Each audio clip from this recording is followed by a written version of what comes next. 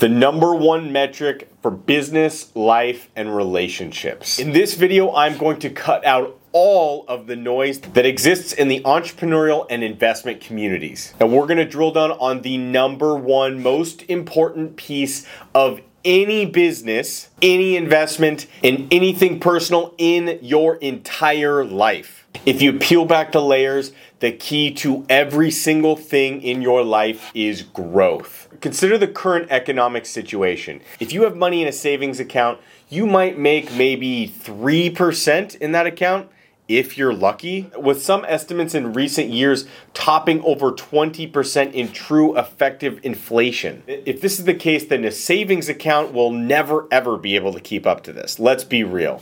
So to get ahead, you must make your money grow. Think about a shark that swims even during its sleeping. Your money needs to keep growing and keep moving at all times, or you will fall behind, simply put. If you put your investments into place properly, you can grow your wealth while you sleep.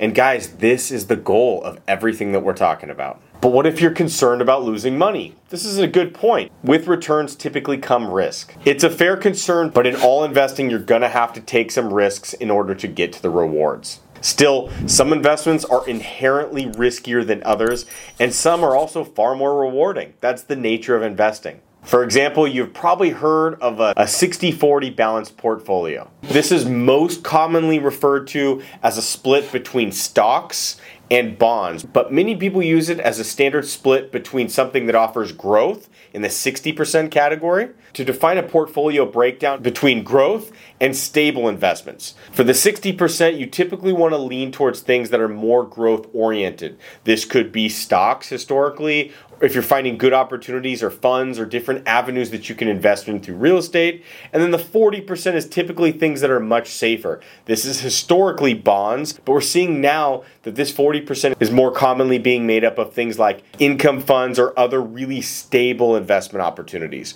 So while the 60-40 portfolio of the past might have been more stocks and bonds, today we're seeing a really good mix of people using things like high opportunity real estate mixed with fixed income investments. At the end of it all, your goal is to mix growth and safety in your portfolio in a 60-40 fashion. The goal being here that the 60% split allows you to get more growth and squeeze out more of the upside on your investments, while the 40%, that fixed income, that stable, conservative side of the investment, allows you a hedge against potential losses and investment risks that you're going to encounter in your investing journey. So how much growth will a 60-40 classic portfolio provide? Well, a 60-40 safe portfolio is considered the best by many investors because it has the most risk-adjusted return for the risk hedge that you have. For example, since the end of the 2008 to 2009 financial crisis has returned an average annual growth rate of 11.5%. But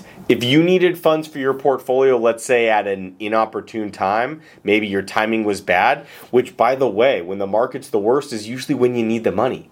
If this was the case for you and you needed money at one of those bad times in the market, you might have seen much worse results. For example, in 2022, a stock bond portfolio of 60-40 lost an average of 16%. Remember, growth investments like stocks and real estate, etc., are meant to be long-term. They are designed that way because more often than not, you're going to win over a longer period of time. Over the last 95 years, that 60-40 split portfolio has averaged an annual return of just under 10%. Okay, but what if you took on, let's say, a little bit more risk and crafted a portfolio with, let's say, 80% stocks and 20% bonds? Well, in that case, you could have enjoyed an annual return of just over 11%. And while we're going over history, it's also interesting to note that in almost every single year that stocks dropped, the next year they more than made up for those losses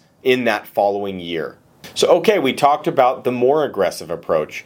What about the approach that's less aggressive? More of a 50-50 allocation of a growth of a stable investment balance? Well, in that case, your return drops down to 9.3% over that period of time. All right, well, that's all great, unless you need to take your cash out in one of the poor performance years. So the difference is about 1% in either direction. But how much difference does 1% really make over the long term if we're looking at a long-term investment strategy? The answer is that 1% compounded over that many years makes up a massive difference. Let's use another example. If you invest $1,000 a year, the return differential is relatively small. $100 at 10% versus $110 at 11%. But take in another example, $100,000 and invest that over 25 years, and the difference is pretty ridiculous. At a steady 10% rate of return with no additional investments, meaning you invested $100,000 once, that initial $100,000 will generate over $733,000 in that 25-year period. All right, pretty good. But if the investment returned a steady 11% over that same amount of time, the return would be over $983,000 over the same time. That's a difference of over $150,000 for the same amount of effort, for the same amount of investment period, for the same amount of investment. That's pretty remarkable, right? But let's go back to that 50-50 conservative portfolio approach with a 9% return. That same $100,000 over the same period of time for 25 years will only earn a little over $537,000. Again, a major discrepancy in profit over that long period of time. How does that actually apply to your business or your career? The fact is, if you're a business owner, your business also needs to grow to stay healthy. It's absolutely mandatory. Your employees expect increased compensation and increased opportunities, and your customers expect new product improvements over that time. And if you have investors, they also expect to earn a return on their investment. One surefire way to guarantee you're failing at business is by refusing to adapt to the market and reject growth altogether. Let's say you start your company with an innovative product and it's way ahead of its time and it sells really well. Now, that's as great of a start as anyone can hope for in their business. But in a year or so, you're going to need to adapt and improve your product from where it started. The best way to do this is obviously to listen to your customers, because they are the ones paying your bills after all. And they will often give you the best feedback, even the feedback that you need to hear that you don't really want to hear. Some of these might be new ideas that you didn't really ask for. But if you take them to heart, you could take the company to an entirely new level. And here's one that's often overlooked in new businesses. Another important note about customers is to ensure that you're offering an outstanding response to their needs and issues that they're giving to you. When you understand that customers have options, and if you don't treat them with courtesy and respect, whether in person or online more often than not, they will take their business elsewhere. But there's also opportunity here. On the other hand, customer retention is one of the easiest ways to boost your revenues at your company and to continue that strong growth trend. It's going to be significantly less and easier and more cost effective to market, sell, and keep your existing customers than it is to acquire new ones. So keep the customers that you do have very happy in the meantime. At Saint, our strategy to keeping our investors happy is to be extremely open and clear with our communication from the start. That gives our investors the ability to know exactly what they're getting, and it allows us to manage expectations very well. And from there, the other side of our business, the acquisition side of our business, has an amazing detailed process for finding new off-market investment opportunities. When deals are not on the market, it allows us to boost returns and give our investors something unique that we literally can say no one else has access to. And while we can and we definitely do brag about our returns,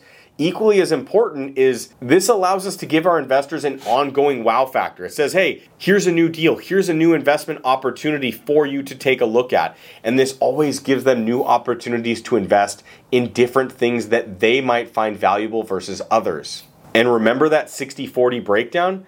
We try to achieve the same thing. That is the point. If your customers want both sides, and in the investment community that might be growth and consistency, then give them that. then give them exactly what they need. For us, that's giving a fund that offers growth and higher returns, and we have an income fund that gives much more flexibility and much more stable returns. So if you're a business owner, find out exactly what your customers need and give them that. If you're constantly delivering on that, your business will grow the direction it needs to. So what about the personal side then? What I hear extremely commonly is I don't have time for personal growth if I'm focusing so much on financial growth or family growth or even fitness growth. The truth is, all of us only have time for what we make time for. So in that case, make time for personal growth and yourself. Investing in your emotional and physical well-being is critical if you want to enjoy the rewards of success in your business and in your investing. I've said it before and I'll say it again, you can't pour from an empty cup. Your cup must be full in order to give your time, energy, and attention to other things as needed.